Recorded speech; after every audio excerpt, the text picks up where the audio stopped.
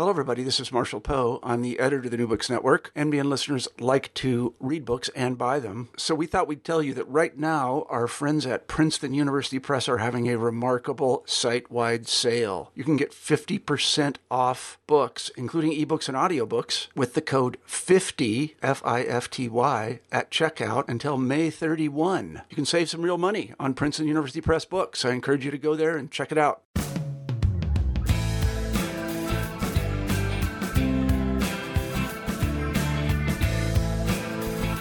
Hello and welcome to New Books in Environmental Studies, part of the New Books network of podcasts. My name is David Fauser. Today I am joined by Venus Bivar, Assistant Professor of History at Washington University in St. Louis.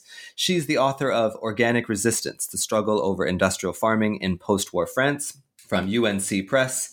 And she's here to discuss this work with us. Professor Bivar, thank you so much for joining us. Thanks for having me. Wonderful. So what I'd like to do is start out with some of the prehistory of French agriculture here, or at least the prehistory of French agriculture as it relates to this book. So if you could maybe introduce us to the argument of the overall piece by starting with maybe French agriculture in the 19th century and then getting us up to about the Second World War. Okay. I talk about this a little bit in the first chapter of my book, but I don't really get into it in any detail. Over the course of the 19th century, French agricultural landholding gets increasingly parceled so that more people are owning smaller amounts of land, and this becomes incredibly inefficient. It also means that farmers are not making very much money.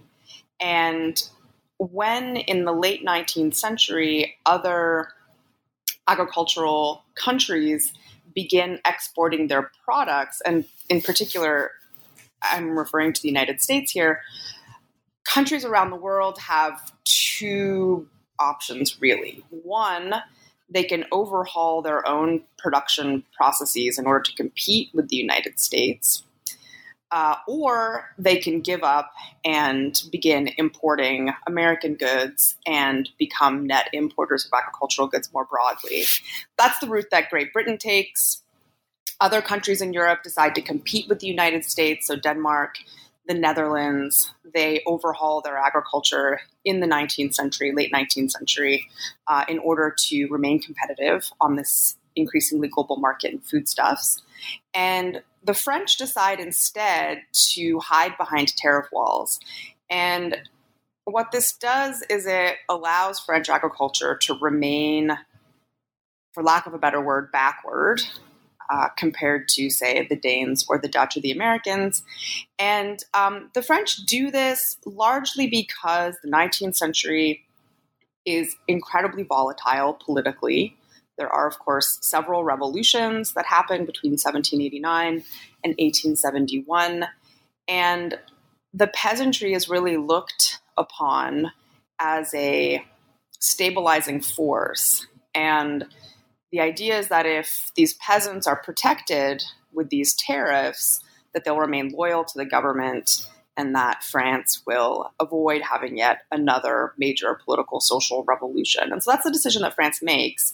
And the upshot is that through the first decades of the 20th century, French agriculture increasingly falls behind the agricultural sectors of its European neighbors, except maybe Italy or Spain. But certainly they fall behind Germany, Denmark, the Netherlands, even Great Britain in some respects, the United States certainly. And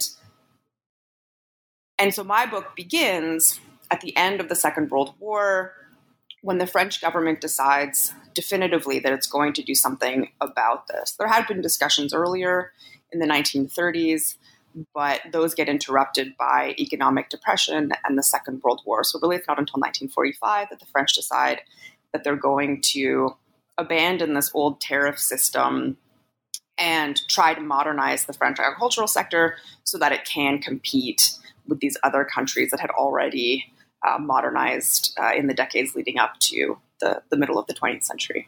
And so this leads to two questions for me. One is, when we talk about competition, we're talking about basically domestic consumers in these European nations, say French people living in cities, German people living in sort of German cities, or British people in British cities, as well as export markets more globally. So there's kind of two dimensions of competition. Is that correct?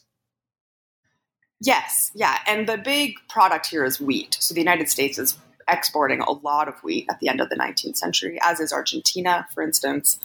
And wheat, of course, is a staple in the European and North American diet. And so it's really about wheat. People aren't exporting carrots or cookies, really, at the end of the 19th century. But because wheat is such a fundamentally important part of any food market in this period, the simple decision of the United States to export so much wheat causes massive ripple effects in all kinds of food markets around the world. And then when we conceptualize the problem and we say that French farmers are not competitive, what precisely do we mean by that? Is it simply a matter of prices, or are French farms not profitable enough? Or how do we understand this problem? So French farmers are not operating at scale yet, for the most part. There are, of course, massive regional differences, and I'm just going to make a blanket apology up front at the beginning of this interview and say that when I talk about French farming, that's a gross overgeneralization. But there are a couple of places, particularly in the Northeast and around Paris, where farmers are, in fact, producing on large scales, where they have fairly well organized massive wheat fields that they can harvest with the kinds of mechanical options that are available in the beginning of the 20th century. But most French farmers own tiny amounts of land. I forget the exact number. It's in the book, but something like the average French farm is something like, let's say, 12 different parcels spaced out over the entirety of a county. And each of those parcels might not be any bigger than a third of an acre. And so you can't really profitably grow anything for a market in that system because you're expending so much labor moving from parcel to parcel. You can't really use any of these mechanical innovations because your plot of land isn't actually big enough.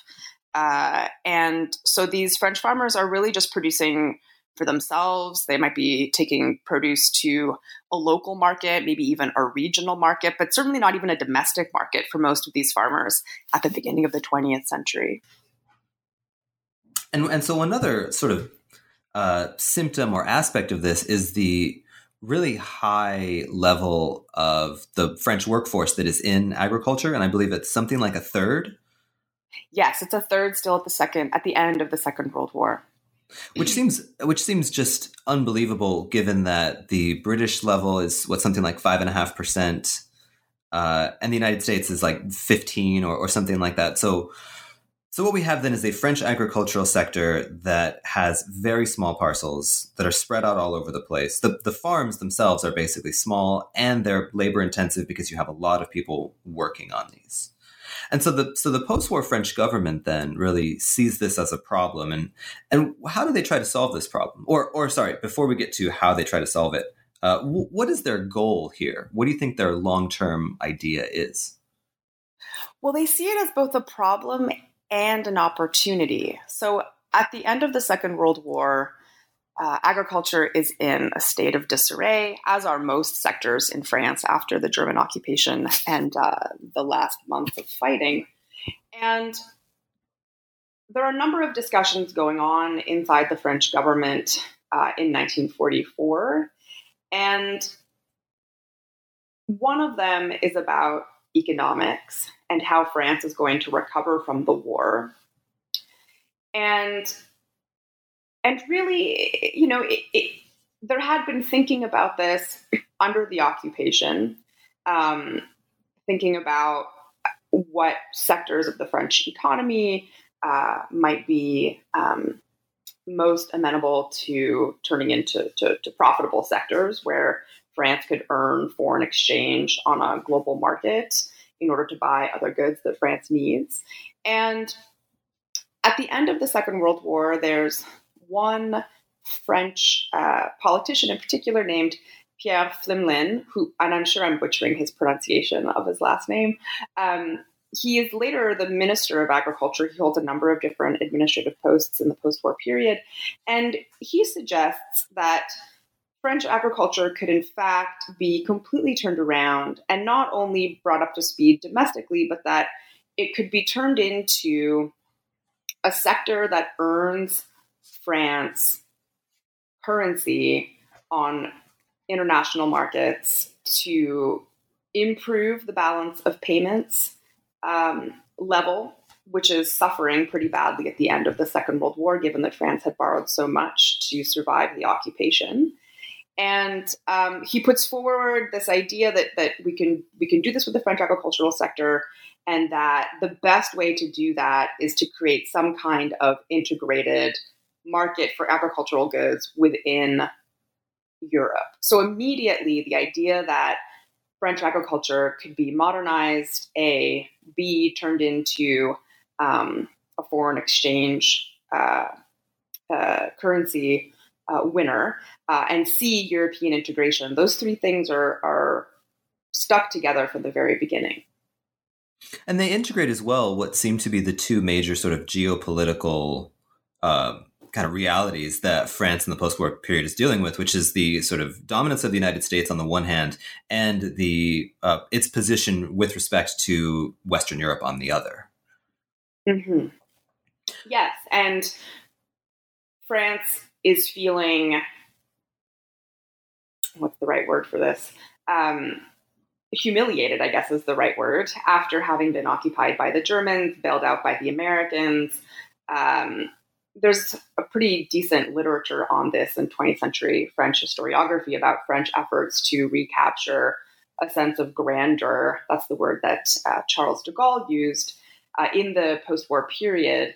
And agriculture becomes a part of this larger story about French attempts to recapture its political and economic importance. So in some ways, I see my work in parallel with the work of, say, Gabriel Hecht, who has written about the history of nuclear power in this respect, in the sense that France is trying to regain its importance in some kind of way.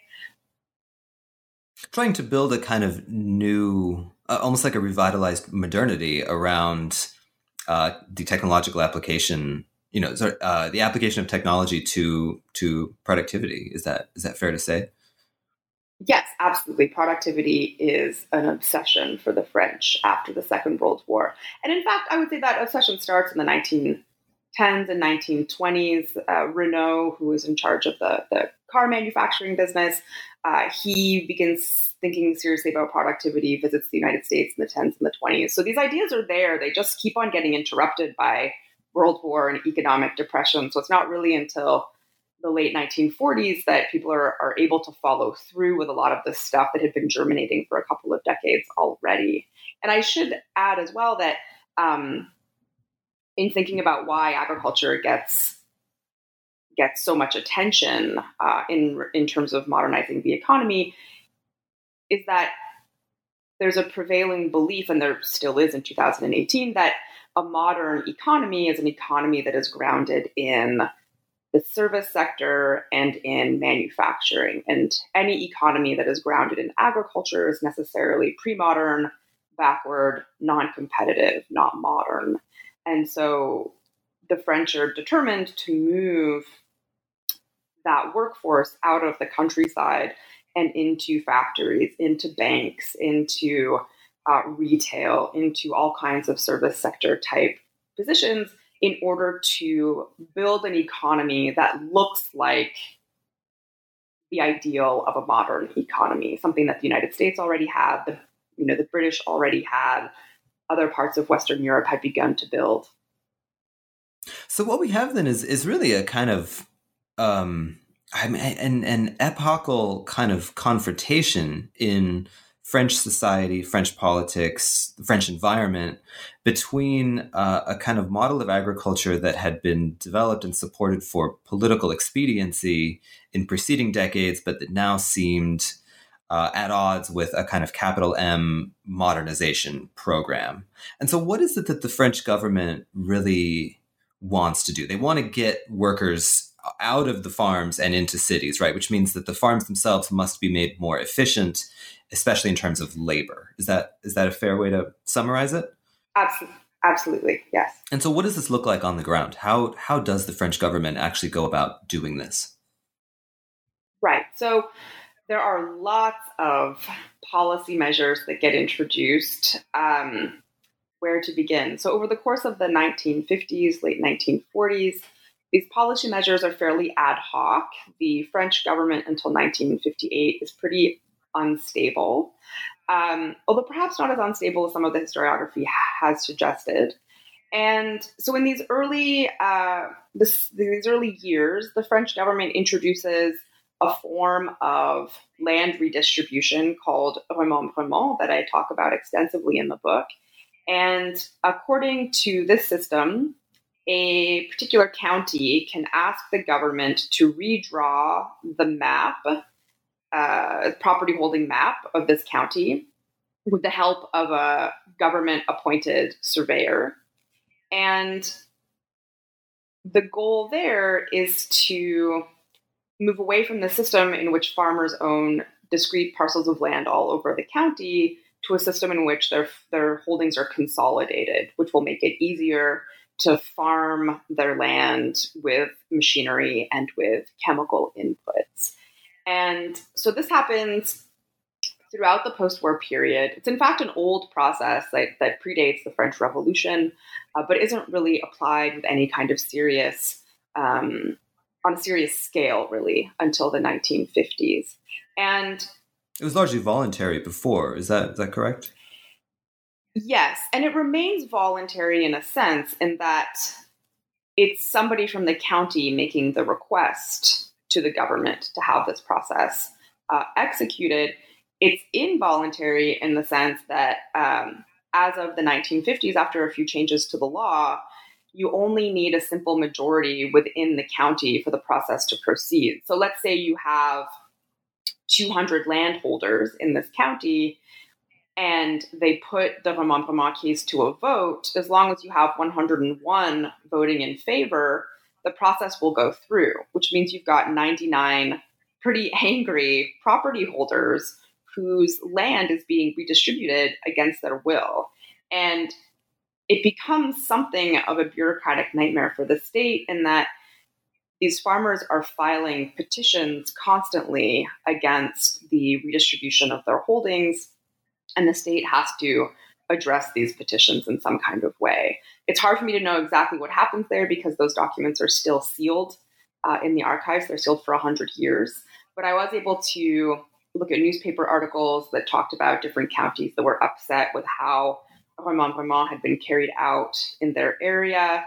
And you hear all kinds of really interesting stories. So, for instance, one woman is quite old, and she used to have an orchard. And after the redistribution, she ends up with arable land. And as she points out, she can't farm arable land. She's old, whereas the orchard was fairly easy for her to maintain. Or you might hear a story about, there was one case in particular in which somebody who had been gifted a piece of land from a deceased loved one and had a very sentimental attachment to this piece of land, they had lost that in exchange for something else. So there were all kinds of angry landholders at the end of these processes. But I went down the rabbit hole a little bit on the remembrement. You asked more broadly about what the state was doing. So that was one aspect of what they were doing. They were also offering subsidies on chemical inputs, fuel, the kinds of things that are offered to farmers in America. Farmers were also given opportunities for better training. So they could go to 2 years of agronomy school, for instance. The state also introduced a measure that would provide an earlier retirement for older farmers who were willing to sell their land to younger farmers, as it was assumed that the younger generation would be more modern and more open to farming with mechanical implements and chemicals. There was also an agricultural bank. that was actually established in the 19th century, but as part of this modernization process, was mandated to provide very favorable, low-interest, long-term loans to farmers who were hoping to modernize by the acquisition of a tractor or a combine thresher, something like that, or by growing the size of their farm. So there were all kinds of things going on. In the book, I end up focusing more on these land reform efforts, but you could certainly write an entire book that was just about this retirement program, for instance. There's tons of material about it in the archives. Well, it seems like there's a lot of different there's a whole set of like institutional sort of support and apparatus and sort of levers that the French government is going to use. And I want to come back to them and how they sort of fit together and how they seem to be, they almost seem to have to go as a package. That like a tractor doesn't do you any good unless you have redistributed the land. Redistributing the land does no good, or not as much, unless you have tractors and fertilizers.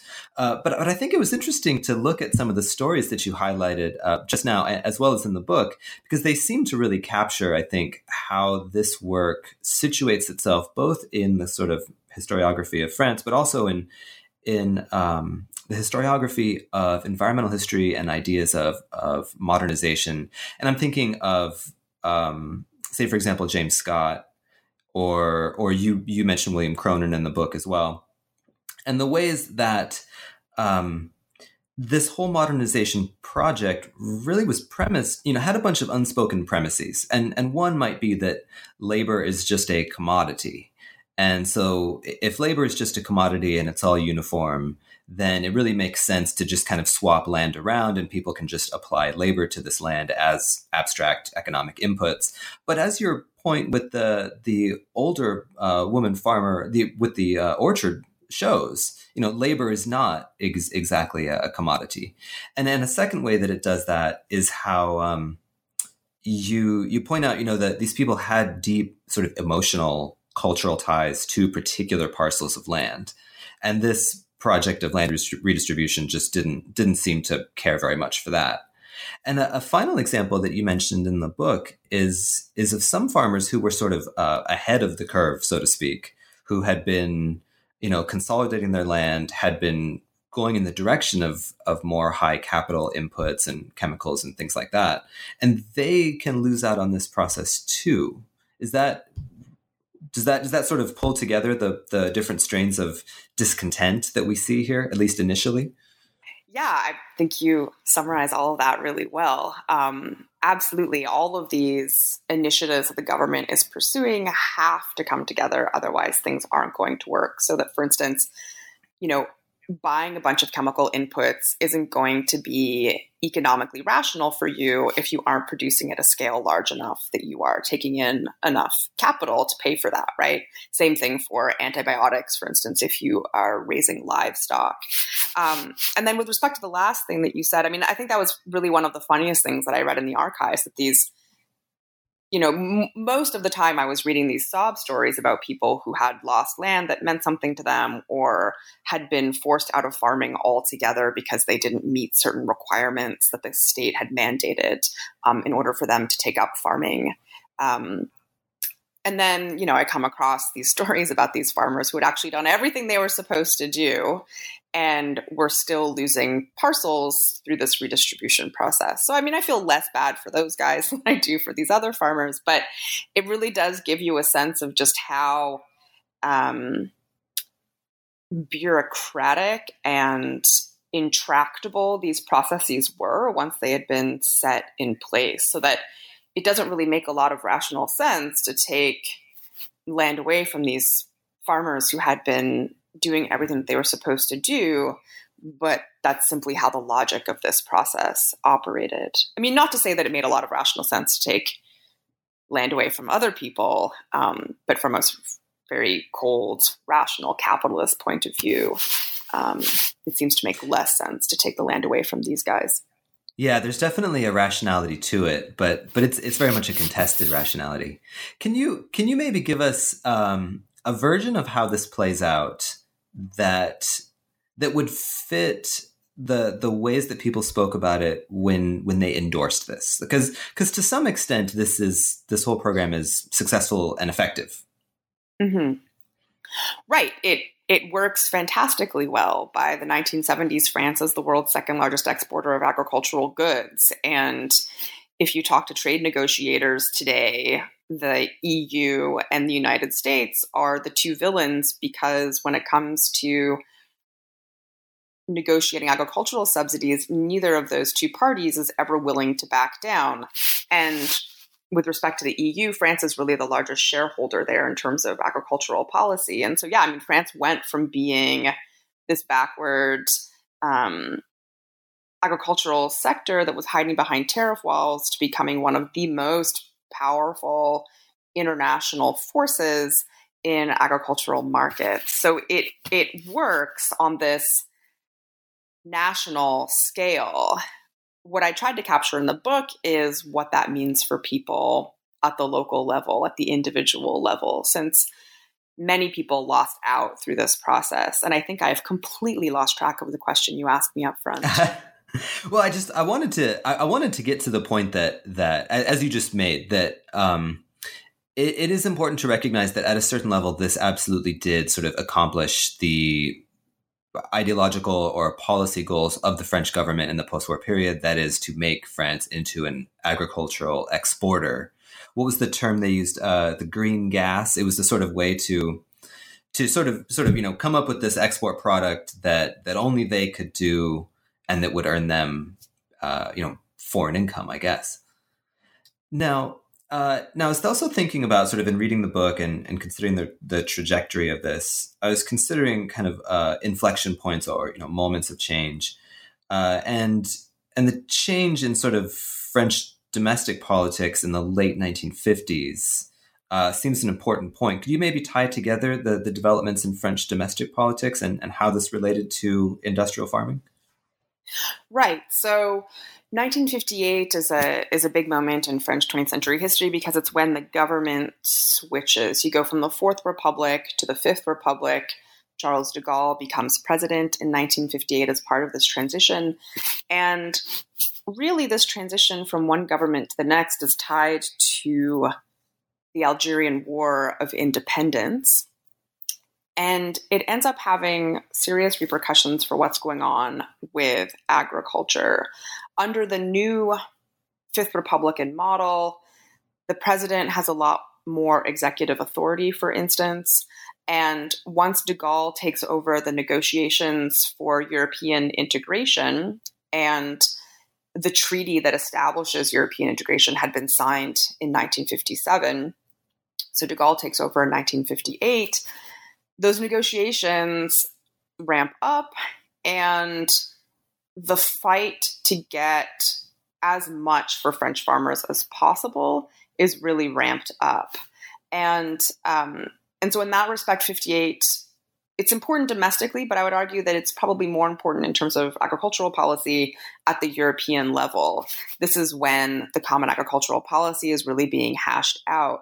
And what happens is you get a compromise between France and Germany, who in some ways were the most important members up front of the Union, simply because one of the goals of European integration was to get rid of the hostility between the French and the Germans. And so no European integration project was going to work if these two countries didn't come to the table together.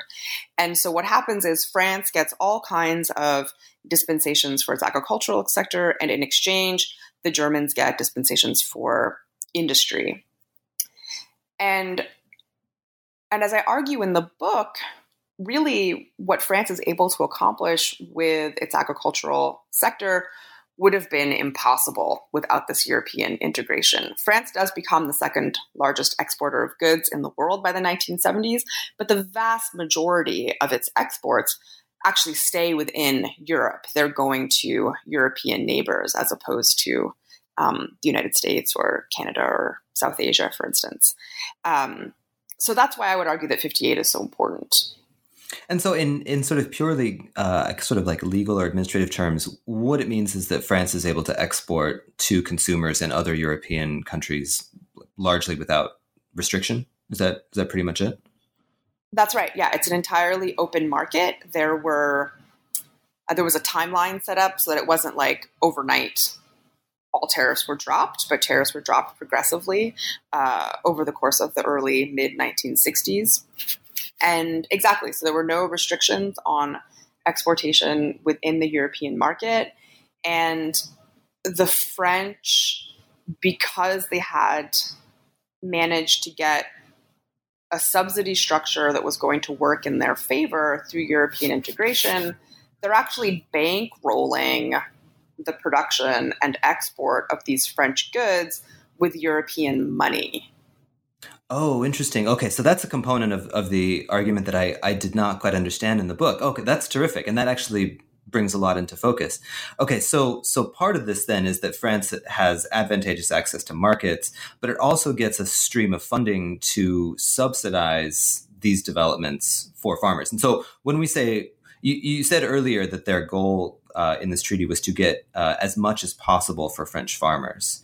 And that's sort of like a two-sided thing. One is the market, and the other is to make sure that you're getting them high subsidies so that they can afford to do things like mechanize, go really capital intensive with fertilizer and pesticide and things like that.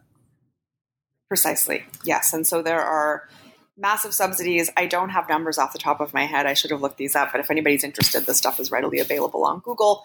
I'm just going to go out on a limb here and say something like 80% of the European Union budget until very recently was devoted to agricultural subsidies. And the vast majority of that chunk of money was going to French farmers. And people who write about European politics have spilled a lot of ink on this. The Common Agricultural Policy is very unpopular in most parts of Europe. The French keep fighting to hang on to it. It became fantastically expensive for the European Union.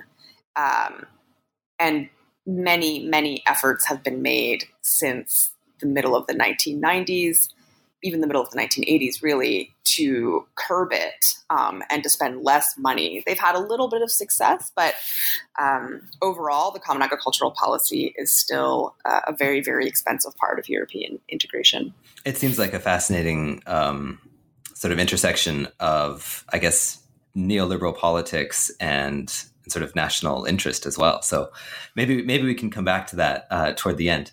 I had another couple of questions about this, and then we'll move into some of the problems that farmers face by the time we get into the later 50s and 60s. But is wheat still mostly grain that is like the kind of main export good here, or are we seeing some broader development of other products as export products?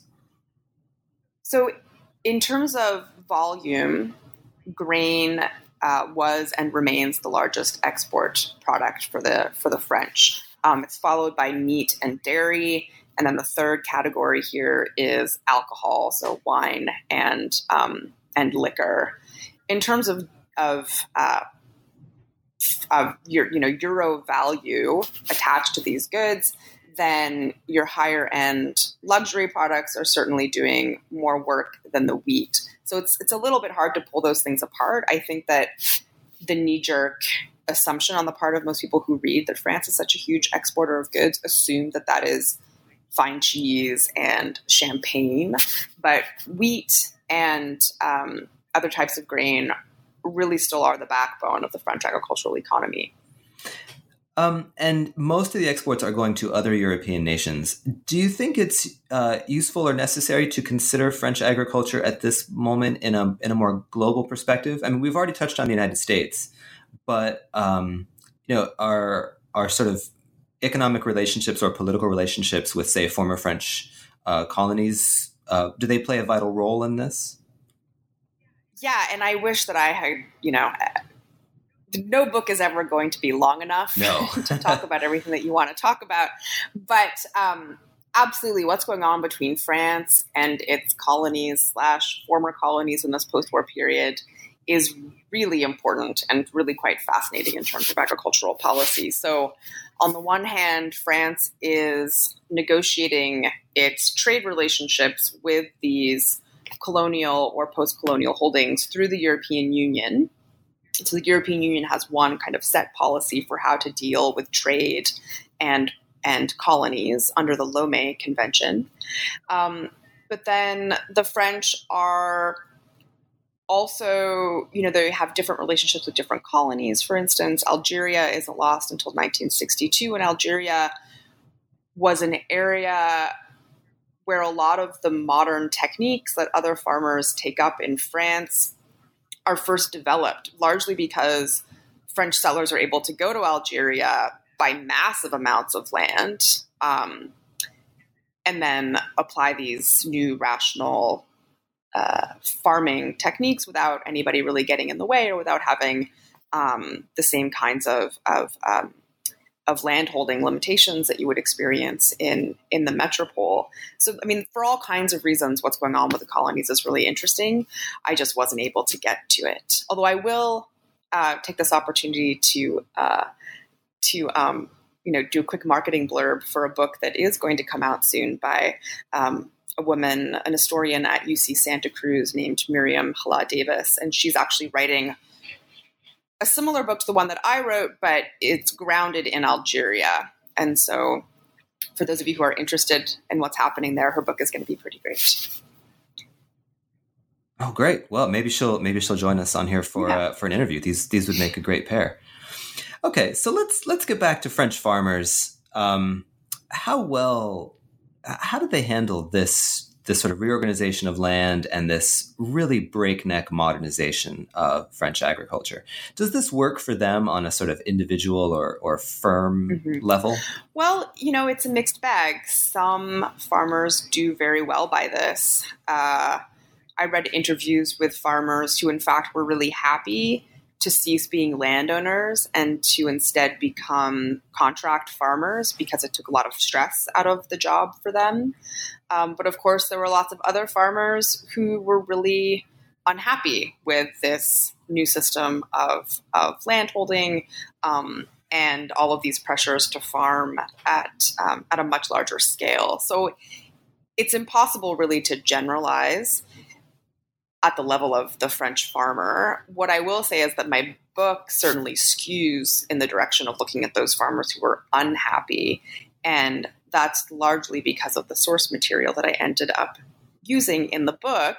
And maybe, I know we were going to talk about this, maybe I'll say something very quickly about that now, but that early on in my research process, I found a pretty amazing collection of letters written by farmers to various administrators in the state, from the local level all the way up to the president himself, complaining about various land redistributions that had happened in their respective counties. And these letters were absolutely amazing in that we rarely have access to the voices of farmers who are typically much too busy to sit down and keep a diary or to reflect on their day.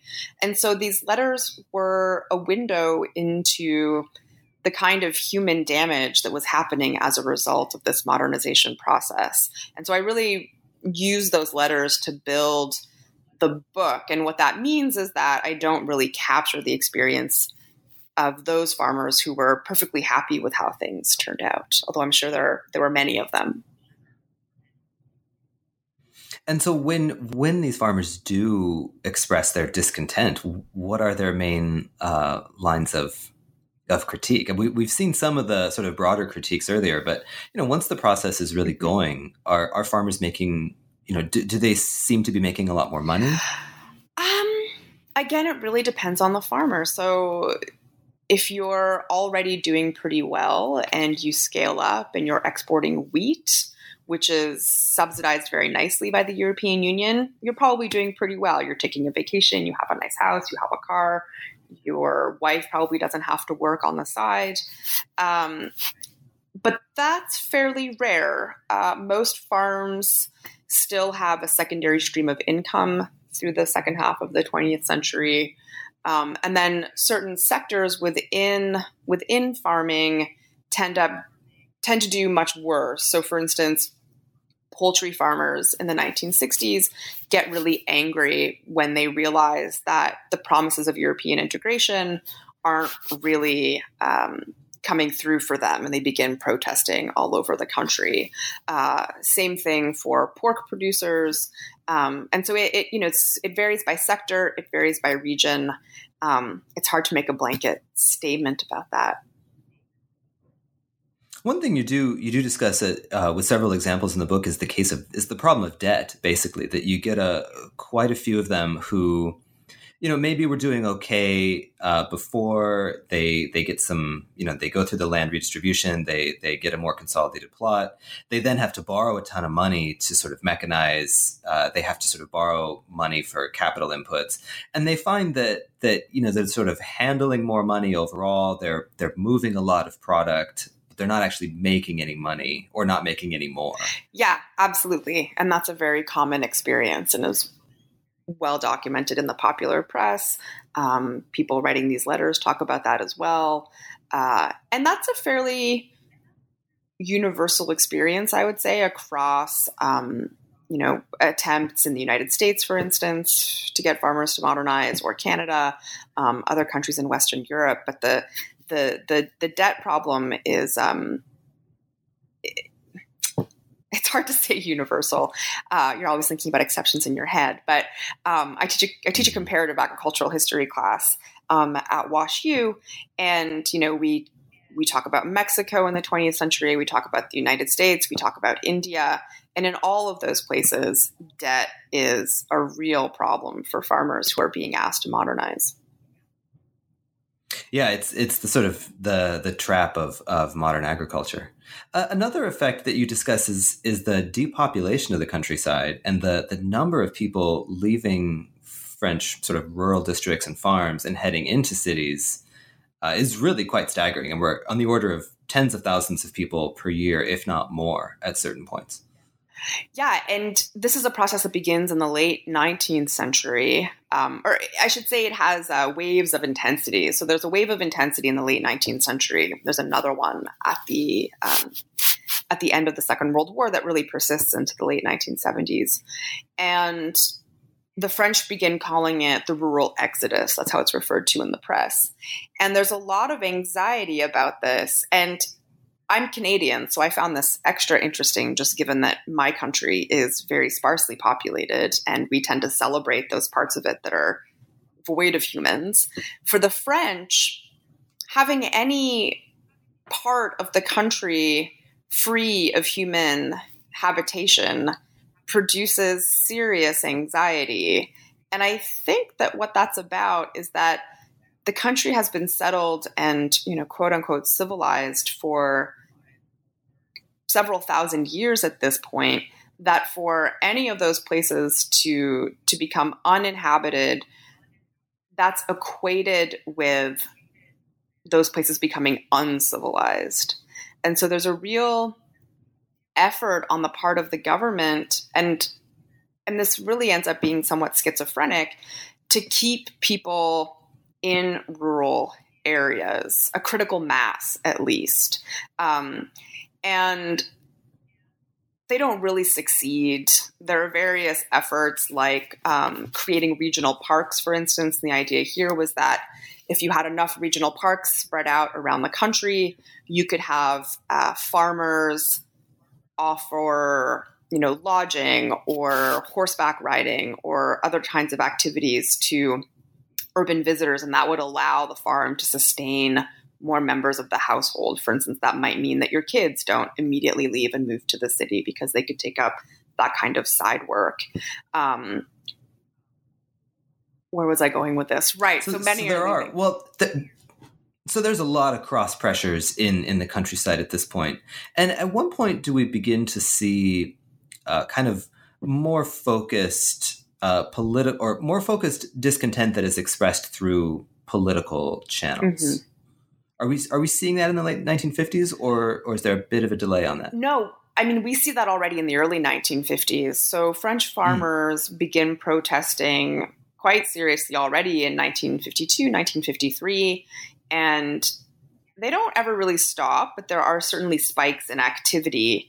And they're protesting for different reasons at different moments here. In the early 1950s, they're protesting because the state isn't doing enough to increase their standard of living.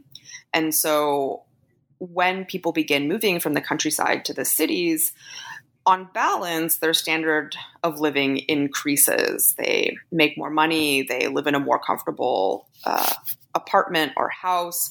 And those farmers who are staying behind to farm begin noticing this difference. And so they're protesting the government for what they call parity. They want parity with urban standards of living. And that's largely the cause for protests through the 1950s. And then in the 1960s, the protests begin to shift in that the French state did go ahead and do something to try and fix this parity problem, which namely was European integration and the capture of these foreign markets.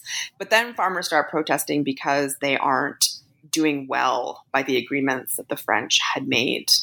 And so the EU and the Common Agricultural Policy become a target for French protest rather than simply just the French state. And so we'll come then to sort of the broader spectrum of kind of resistance to this. But I want to highlight here, there was a passage in the book, I was just looking for it and I couldn't find it. But there's a passage in the book where I think you lay it out extremely well. And you point out that this is a moment at which it begins to really make sense to say that sort of urban France has overtaken rural France in kind of political and economic power and was able to basically reshape the French countryside to meet its interests. And you see it so concretely in like rising incomes in cities, which go up much faster than incomes in say, the rural areas.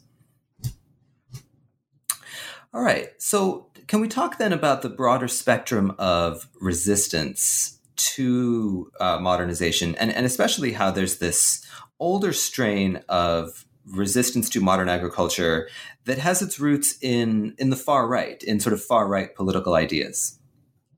Right. Yes. This is the entire other half of the book that we haven't talked about yet. I'm just remembering. Right. So what I've done is I've written the book so that there are two stories being told in tandem. On the one hand, there's the story of modernization and industrialization. And then on the other hand, there's this story of alternative forms of farming that spring up in response to modern agriculture. And I start this story in the 1930s, 1940s with a group of French men, and they, as far as I can tell, were all men, who were interested in eugenics, were possibly associated with the fascist regime that was in charge of France under the German occupation, many of whom were deeply Catholic. And they're the ones that really are first to conceive of what later becomes organic agriculture in France. And what I think is really interesting about this story is that, of course, in 2018, organic food and farming is largely associated with the left, but it really does have its roots in the right. And that's not just true in France, it's also true in Germany and in Great Britain, where organic farming is getting started around the same time. And so in the book, you lay out, I thought, three really interesting characters. One is the British soil scientist, Albert Howard, who does a lot of work in India. A second one is Robert McCarrison, a physician who I believe also does most of his experiments in India.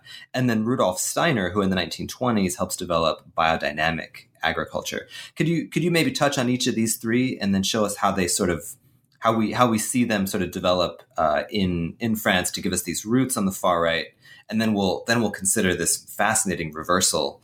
I believe you said it, the organic agriculture becomes a kind of, I guess, like sort of a mainstream proposition from the far right via the far left, which is just a fascinating turn of events. So if you want to give us some of the sort of background on these people and like what organic kind of means to them, and then we'll see how it transforms. Right. Okay. So I'll maybe start with Steiner. So Steiner is perhaps most famous for his thoughts about education. So he was a German. He founded a philosophy called anthroposophy. I'm saying that wrong, anthroposophy. And he began the Waldorf school system. And he was a bit of a spiritual jack of all trades, I suppose. And he was fairly well connected throughout Germany. And some farmers in Silesia, so in northwestern Germany, were worried about increased incidences of disease in their livestock. And they were beginning to associate that with higher degrees of concentration in livestock rearing, and then also early forms of antibiotics.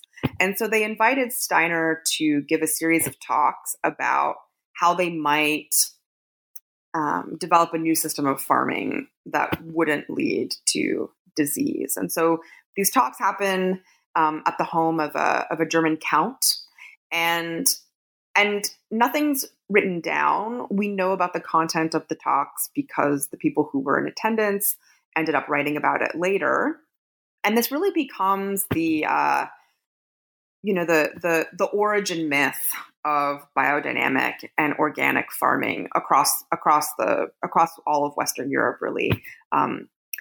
And what's maybe perhaps most interesting about this early form of organic and biodynamic farming is that it's really not based in any kind of science. And I say that lightly, knowing that science is a loaded term. But for instance, Steiner suggests that farmers take manure, fertilizer, and then pack it into hollowed out horns of bulls, bury those horns in the ground at a particular moon phase, dig them back up again at a particular moon phase, and that fertilizer is the fertilizer that you should use for your fields because it has been imbued with a particular vitalist life force that is going to be healthier for your plants and animals. So that's really where. So when you say spiritualist, you're not kidding. I mean, this sounds very outside what we would consider a kind of modern agronomic discourse. I mean, this sounds right. This is very alternative.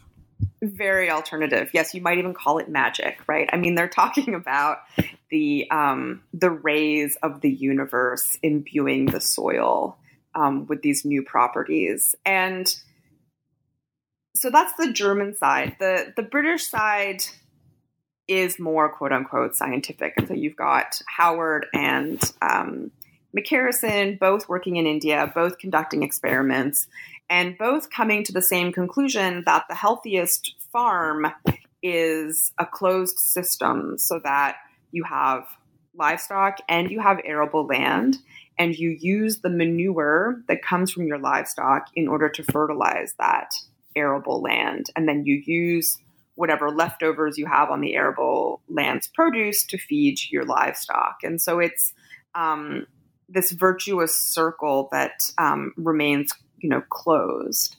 And that's the system that they advocate in England. The French pick up the German teachings through the two provinces of eastern France that are somewhat German-speaking, depending on who's in charge when. So Alsace and Lorraine, which are two parts of France that are sometimes parts of Germany, depending on which war we're talking about. And so ideas begin to filter in through there. Some of the ideas that Steiner presented at that conference are translated into French. And so those books begin to it. And then when the French pick it up, it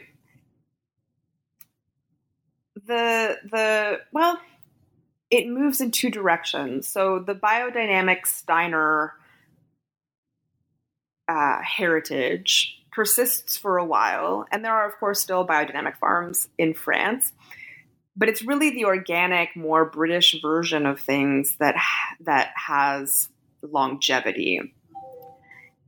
And the first people who are really interested in this stuff in France are not necessarily farmers. So we've got doctors and nutritionists, dentists, scientific agronomists who have teaching positions and aren't really practicing farmers. These are the ones who become interested in these ideas, and they begin holding local workshops, regional workshops, trying to get the word out. And I would say that the increasing incidence of disease in livestock is really one of the big pushes for French farmers to contemplate thinking about a different kind of farming. Once they see their animals dying, they have a very concrete sense that this new industrial modern type of agriculture is detrimental. And that's basically built into the model of modern agriculture that they've adopted, that if you're going to specialize more, you're going to pack animals more closely together, you're going to feed them more sort of commodified, concentrated foodstuffs and so on. So disease is just going to be part of it. And they're pushing back on that. Now, it's interesting you pointed to disease here, which sort of anticipated my next question, which is to say, do these critiques of modern agriculture seem more aimed at convincing farmers to farm differently or at convincing consumers to consume differently? From the beginning, it's both. So I talk in the book about one character in particular, Henry Charles Geoffroy, who, is not a farmer. He's interested in these ideas. He becomes part of one of the earliest organic farming associations, which again doesn't really include any farmers. But more importantly, he begins a publication that disseminates these ideas, and he founds a health food store called La Vie Claire, which is still today in 2018 an important health food store in France. It's actually one of the largest health food chains in the country. And so already, at the very beginning, it's about reaching consumers. And Raoul Le Maire, who is the largest character in the book in terms of organic farming, he is a practicing farmer, and his first impulse is to figure out how to sell non-industrial bread to consumers, because he thinks that industrial bread is slowly but surely killing people through diet. And so we really do then get a kind of confluence of these factors. Can we consider what it was about organic agriculture prior to the Second World War which really appealed to the far right? What do they like about it? I mean, I can see how there's a kind of anti-modernity aspect to it. Right. So, why are they into that? They're obsessed with purity. And so one of the conversations that gets going around the German occupation is, why were the French so easily and quickly defeated by the Germans? And one of the answers that people have to that question is that the French race had become compromised. And these farmers and doctors, agronomists, view organic farming as a means to create a healthy food supply that will maintain, or maybe not maintain, but recapture the purity of the French race and make the French man and woman, and perhaps more importantly, French soldier, healthier, right, in both body and mind. So it's really this category of purity, and they talk about it a lot. The other word that they use quite often is degeneration, as the converse of purity. And maybe we could say that there's a sort of a half step away from that discussion of purity with the discussion of things like food safety in the post-war period. Mm-hmm. Is that a fair way to put it? Yes, although, food safety, it's interesting.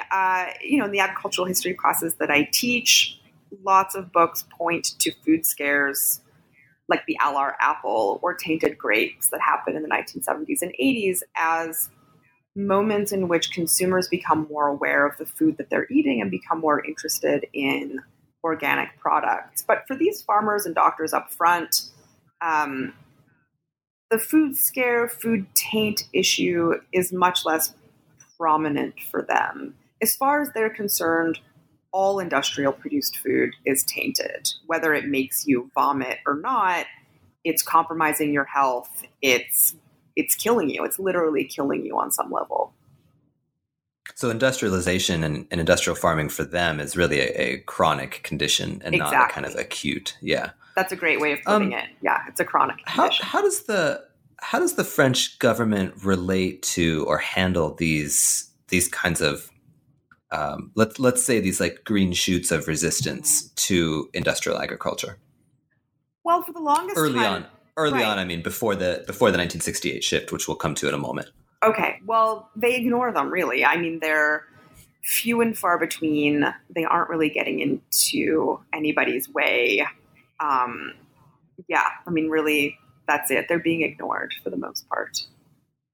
Okay, and then we start to see a real shift, again, sort of French like national politics and politics more broadly sort of intrude on this story or sort of dovetail with the story with 1968. Can you take us through the political context there and then how that has a longer term effect on the idea of organic agriculture? Right. So I'd say that the move of organic farming from conservative neo-fascist politics to a radical leftist politics happens through a couple of different channels. So on the one hand, you've got the emergence of an environmentalist movement it's happening before 1968, but it certainly heightens in 1968 and continues through the 1970s.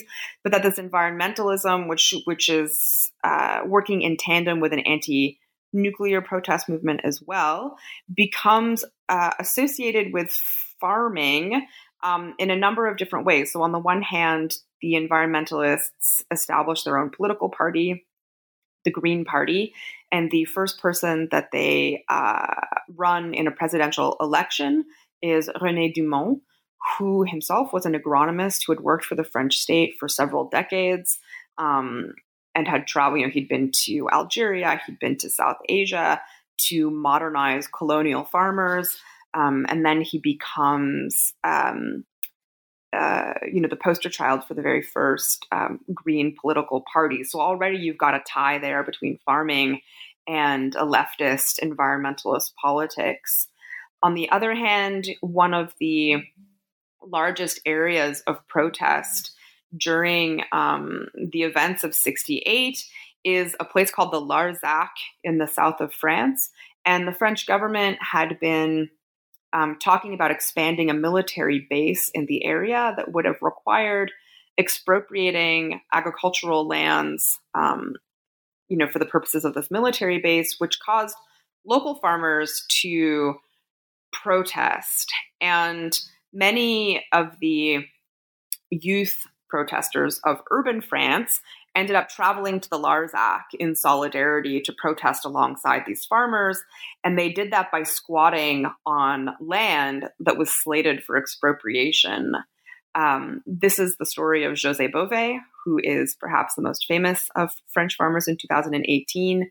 He went on to protest in Seattle, for instance, and became a spokesperson for anti-globalization. He cuts his teeth on these Larzac protests, moves down there, squats, ends up staying and becomes a farmer, a milk farmer, actually, a used milk farmer. So that's the second part of this story. And then I would say that the third part of how these politics shift in the late 1960s is that you've got an anti-capitalist, anti-consumerist thread in these protests as well, that everybody was very excited about the advent of mass consumer society in the 1950s and 1960s. By the late 60s, people are beginning to wonder what it was all about. They're feeling empty. They're realizing that even though they might have nice apartments and appliances, they're not necessarily happier than they once were.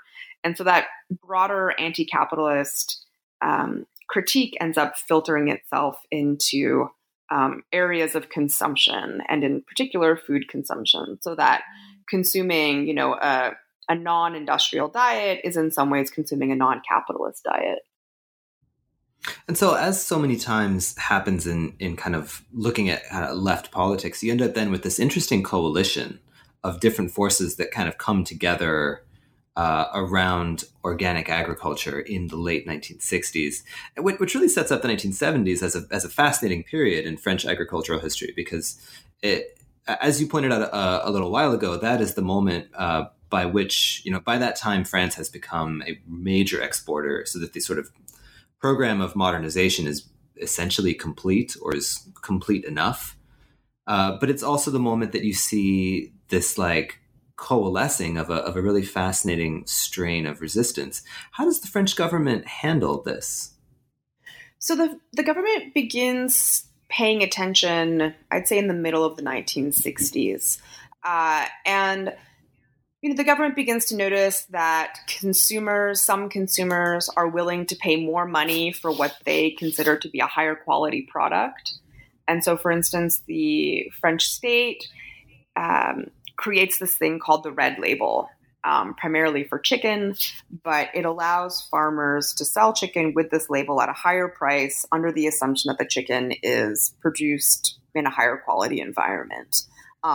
The limitations for Red Label are actually pretty slack, so I don't know that it means too much in reality, but it's emblematic of how the state is beginning to think about how it might co-opt what's going on in the organic movement in order to make its own industrial modern farming more profitable. And so that's the first example, the Red Label, but it continues through the late 60s and 1970s.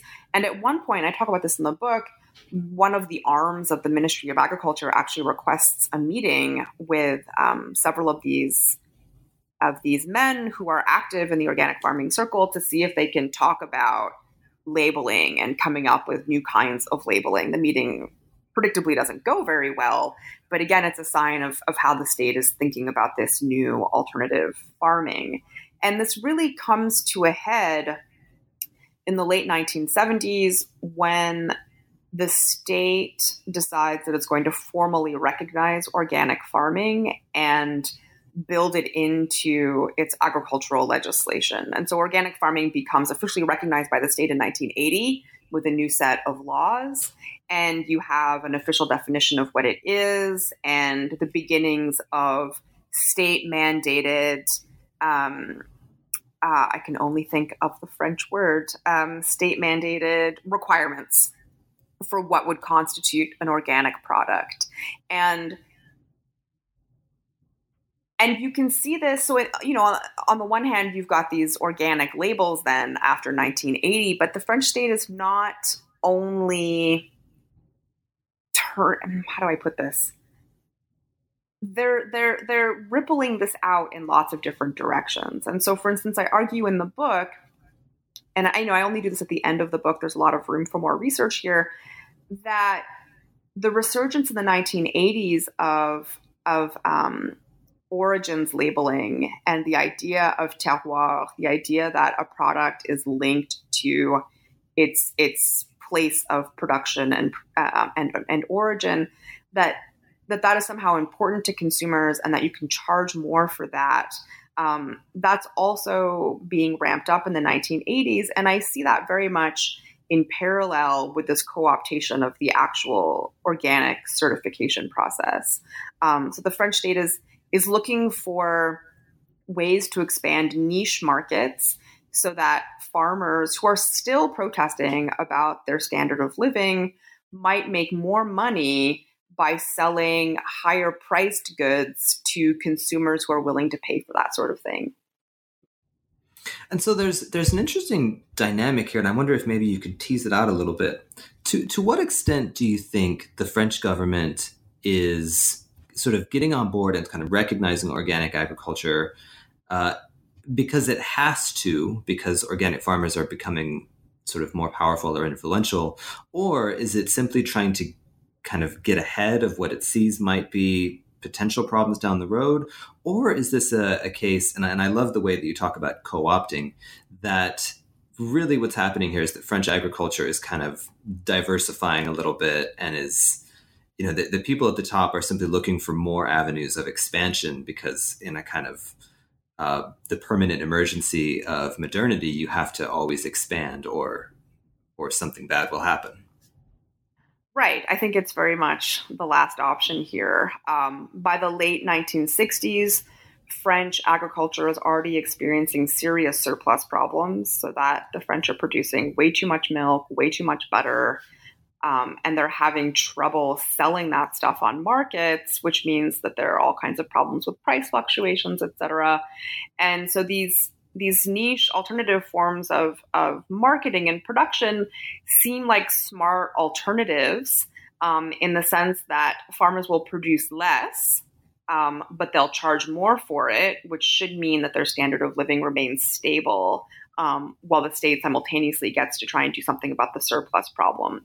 Of course, the surplus problem never really gets addressed properly anyways, and you just end up with these new, more expensive niche items on the market. And is this then the moment at which sort of France broadly begins to really gain or perhaps consolidate a kind of international identity or branding as a place of unusually high quality and not as a place of kind of organic or of intensive industrial agriculture? I mean, I think that reputation is much older and extends to other types of goods, right? So that French silk, for instance, in the 19th century, or Limoges, China, that France has always had that association with quality. There's a reason that if you were a very wealthy woman living in New York, you had your dresses made in Paris, right? And so I think in some ways it's more about the French state figuring out how to successfully map those associations onto French food. And again, that's not necessarily new. French gastronomy was already very important in the 19th century. Julia Child was doing her thing long before French organic certification began. So there was always an association of quality and French food, but it wasn't necessarily a real association, right? I mean, food in France after the 1950s was largely industrial. And so we sort of come then to the end of the broad outline of this whole project, and I really have two further points I'd like to have you explore for us. One, how do you put all this together into a kind of single thrust? I mean, I see a lot of ways where this work meshes extremely well with questions of kind of modernization, the relationship between sort of national level policies and individual discontent, the separation and often antagonism between urban and rural areas. How would you sum this all up? Right. I think for me, the driving force behind writing this book was to understand the human costs of creative destruction. So when I'm wearing my other hat, I'm an economic historian and I teach a lot of Joseph Schumpeter, and it typically gets taught in terms of thinking about the amazing innovation that comes along and changes our lives, like the iPhone, for instance, the thing that I'm using to talk to you right now. But we tend to think less about the people who lose their jobs as a result, or rather we accept that job loss as a necessary cost to progress. And what I really wanted to understand is what that actually looked like for those people who are losing their jobs. So on the one hand, yes, it's great that we're able to produce food at a cost that allows everybody to eat healthily, at least in theory, right? People make their own choices, but at least in theory, they can eat healthily at a fairly reasonable cost. And that in some ways is a great boon that we experienced in the 20th century. But in other ways, it's also a pretty serious tragedy for those people who are forced to produce that food for us. And so that was really what was driving this for me, which is, I think, why I was so interested in these letters, in which the farmers get to tell their own stories about what this process of modernization is doing to them. And then I think the other maybe less emotional interest for me is the idea that we tend to associate capitalist progress with an urban setting, with industry, with service. And really, there is no industrial progress without an agricultural sector that can feed its people, right? And so I wanted to bring farming back into the discussion about what capitalism looks like in the 20th century and how it's working. And is that, can I ask, did you start with these questions and then you found this remarkable collection of letters, or was it the other way around? It was the other way around. These were questions that I had been thinking about in graduate school. My major examination field was the history of capitalism. And then when I found these letters, that's when those questions started to come together. Although, in all honesty, I don't know that I actually knew what this project was about until I was maybe 80% of the way through writing it, which is, I'm guessing, a fairly common experience for authors. It's not until you see all of the threads come together that you're able to stand back and have an understanding of what the bigger picture looks like. Absolutely. And hey, if you knew everything at the beginning, then, what's the research for, right? Right, exactly. Can I ask what you have coming up next? And can I preface this by saying that I saw your paper at ASCH in Riverside, in which you discussed, was it Kondratiev? No. Kuznets. No, Kuznets. Mm-hmm. Yeah, which you gave a terrific paper on the sort of intellectual history of him and his own kind of questioning of the role of modernization and planning in economics. Can you maybe tell us where you're going next? Yes. So I am currently working on the history of economic growth as a category that takes on an outsized importance in the 20th century. And the paper that you saw me deliver at the Environmental History Conference was about one American economist, Simon Kuznets, who was very important in the history of economic growth theory and in coming up with a system of national accounting, which is ultimately what undergirds thinking about economic growth in the 20th century. So he's one part of the story. And the story is ultimately going to focus more on this French economist named François Peyroux, who in some ways is the French analog of Simon Kuznets. He's very involved both in academic economics as well as government planning. He holds different positions in different governments at different times over his career. And what I find interesting about both of these characters, Kuznets and Peyroux, is that they, on the one hand, are absolutely instrumental in getting these new ideas about national accounting and economic growth off the ground and running so that we are taking national income statistics into account on a quarterly basis. Really, these things become absolutely essential to politics and economic planning to the point where, presidential candidates are promising certain percentages of economic growth while they're campaigning, for instance.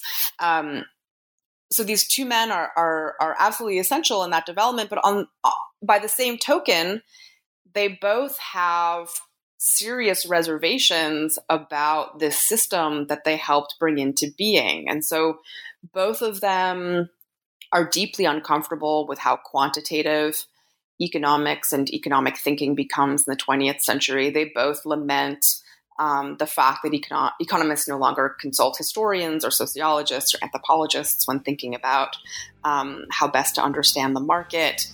And so they're on the one hand, they're absolutely central to the story. And then on the other hand, they're these weird, shadowy outlier figures. And so they're interesting foils for thinking about how economic growth becomes such an incredibly important category for us in the 20th century.